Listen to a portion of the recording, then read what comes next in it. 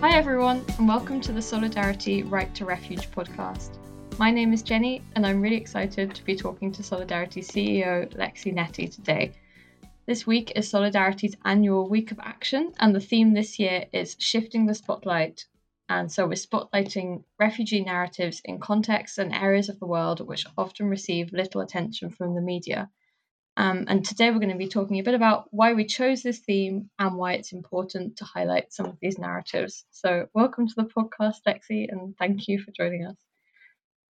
Thank you so much for having me. So I thought we'd start with kind of thinking about why, as a team, we decided to work with this theme and why we came up with this.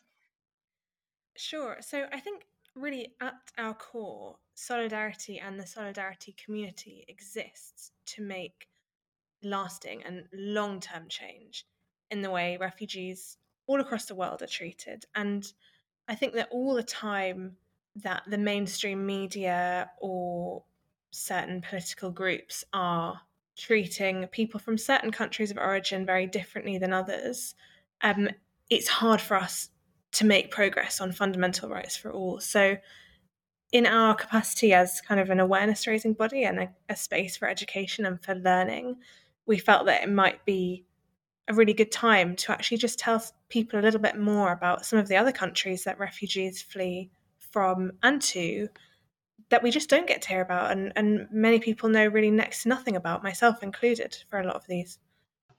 And so, have you got any kind of specific examples that you had in mind when you were thinking about this? Well, one of the original countries of origin that the student team had researched quite early on in our thinking about the campaigning that we would do this year was Eritrea. And it's very common, especially in Greece, where Solidarity works with our local partners. Every week or every month, our partner NGOs will receive clients who have been forced to flee Eritrea. And actually, if you read some of the, for example, like the UN reports or kind of any really articles about the reasons why people are forced to flee the country, it's really quite disturbing.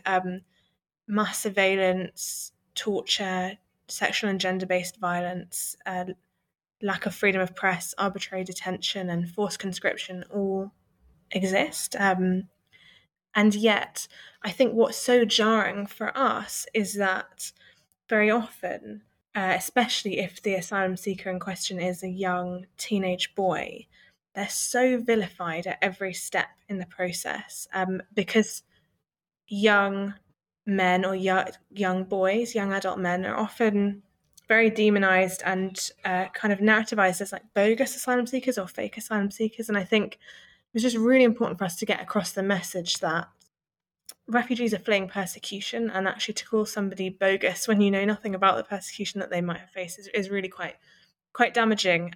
So that was kind of our first country, but there are many countries. It's almost wrong of me to try and name any single country, because I think the whole message for us is actually that we need to widen our lens. But there are some countries that generate lots of refugees. Lots of people are forced to flee every day, and we hear nothing about those countries.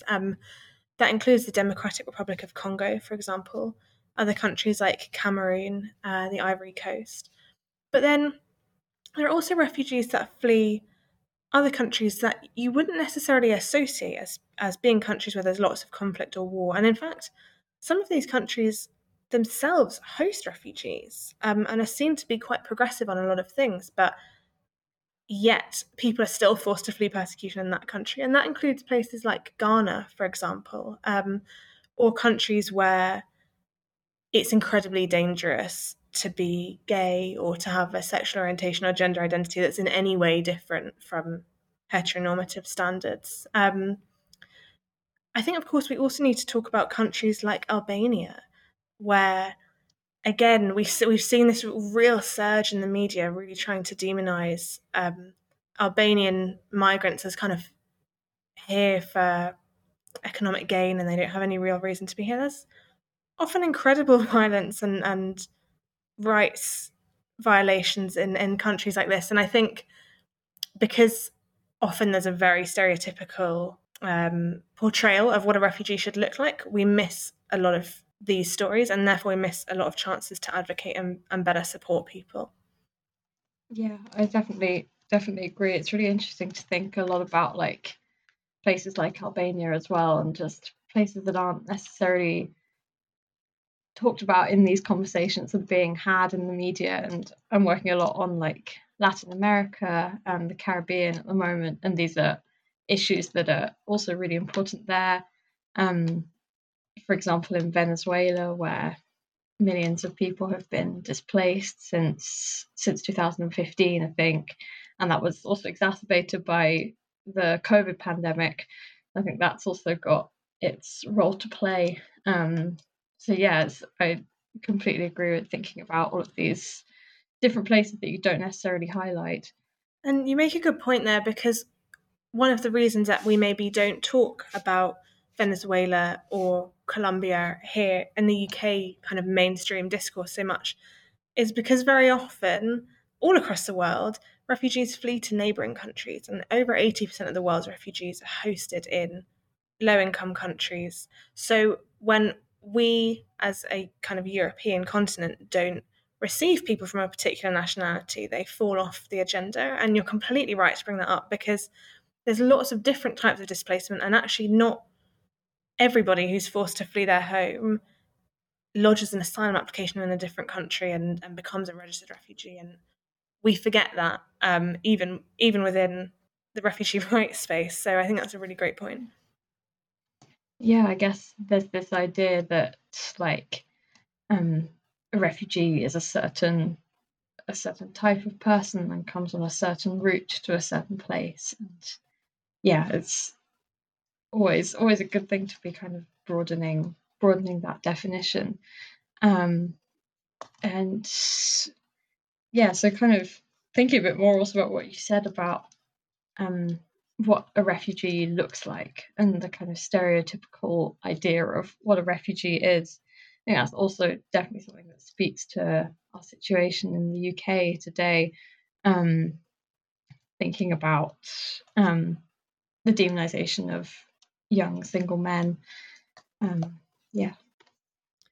Yeah, and I think this is such a difficult topic, because I think there's a lot of anger and a lot of this feeling of betrayal. But I think what we often need to remember is that there have been some strides made, in the sense that in the last year, let's say, it's pretty much, as we recall, it's pretty much 1 year on since the war in Ukraine began in force. I think, just as we talked about, for example, adult single men being really demonized, I think there was this real feeling of injustice amongst so many groups, that people fleeing Ukraine had access to all these different ways of passage and an ability to stay in the country, and a kind of way to bypass this grueling legal limbo that is being housed in hotels when you're waiting for your asylum process. But I think that we need to remember that we need to bring everything up to a better standard. And actually, if we hold on to this kind of injustice of, racism has played such a huge part in meaning that some people are treated so much better or worse than each other. But I think what we must be focusing on is, we know it can be done. We can support people, and therefore we've got to open the door to that conversation. So I think, specifically when it comes to gender and age, I think there's lots of different camps as to kind of perceptions of what a typical refugee is. But I think that's actually a really different conversation to what people's perception of a good refugee, or a refugee that they want to welcome, is. So I think very often, certainly until recently, there was a perception that all asylum seekers are young, adult, single men, and they're probably fleeing a Middle East or a Middle Eastern or North African country, and that's what people had in their heads. But their perception of a good refugee, one that we could welcome and we'd be safe and would be right to do so, was very often female refugees with children. And I think, to a certain extent, that may have changed, and that may be a positive thing. But I think we're still, again, in the same catch-22 that I referred to, where now when you talk to local partners, there's the opposite discourse of like, well, women are receiving all these services and it's outrageous because young men aren't receiving anything. And it's like, no, everybody should be able to receive basic services. Everybody should receive access to their rights. So it's one of those conversations where I'm not sure I particularly answered your question, because it's kind of, for me, much more about how we go about this conversation of inclusion, as opposed to me wanting to bang the drum about like this specific group that's completely marginalized, if you see what I mean.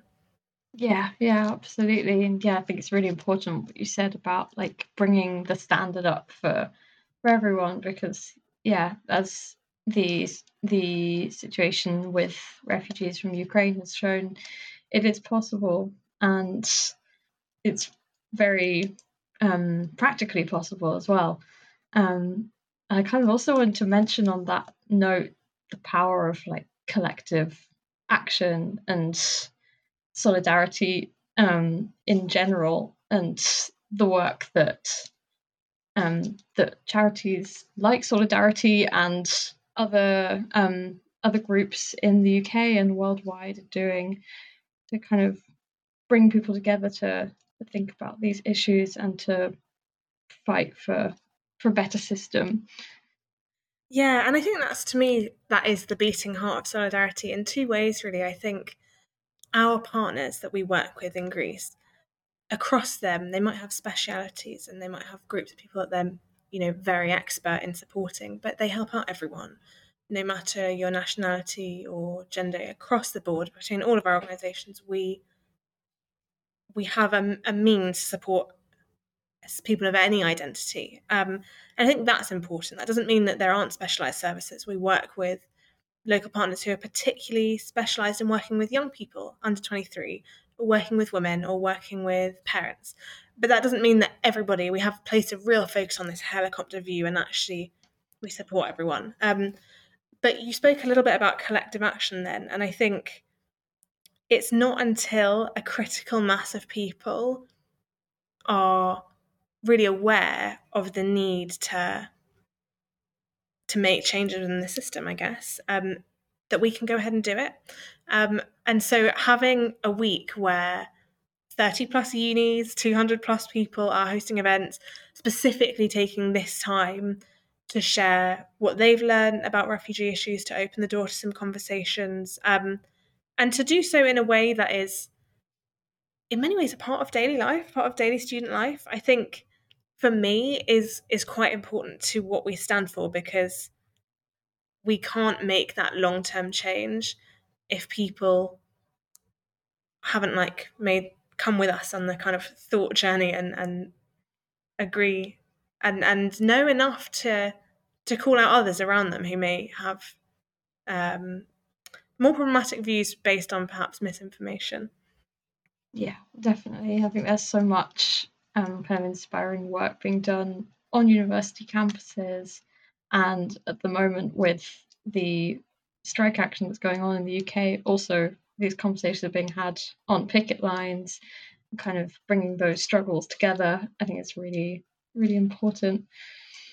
And kind of, we were talking a little bit about Greece, so that brings us on to thinking about some of the work that Solidarity does, and another side of this conversation, which is the destination countries and highlighting narratives from those places. So would you be able to talk a little about some of the reasons it's important to also think about that side of the story? Yeah, for sure. And I think when we chose that theme, shifting the spotlight, we had both in mind. We had both the countries that people flee from, where actually there is just no international attention despite such atrocities going on, and no help coming. But also, actually, we need to shift the spotlight off very specific countries that receive refugees, or certainly shift what's being focused on within those countries. So I think there was a moment in kind of 2015, 2016, where Greece was at the forefront of the media attention, certainly in Europe, but the narrative was very much like, oh, panic stations, heavens, too many people are seeking safety, and that was portrayed as the problem.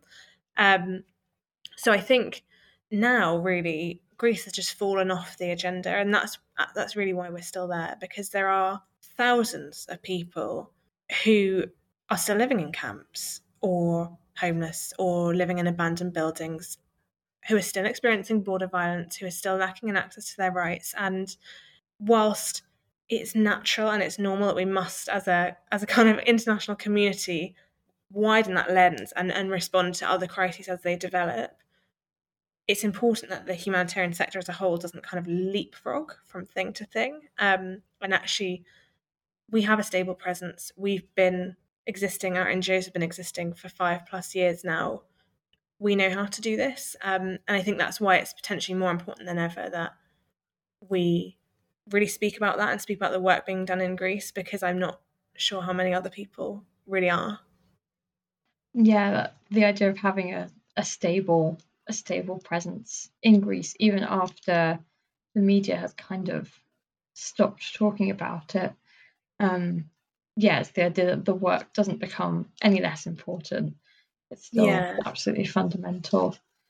I think there's a narrative that the refugee crisis in Europe is maybe over, and that was a 2015 problem. And I think those in power have really tried their best to make it look that way, by moving camps further and further out of cities, making them more and more controlled and surveilled so that people actually just can't leave freely, by turning people in their boats back in the water and dragging them back out to sea, so that they seem not to have any asylum seekers because no one ever managed to reach the shore to apply. And I think a big part of the reason that we exist, and we exist in Greece so strongly, is because there is such a depth of need when every other major actor has kind of moved on. So we just wanted to recenter that a little bit.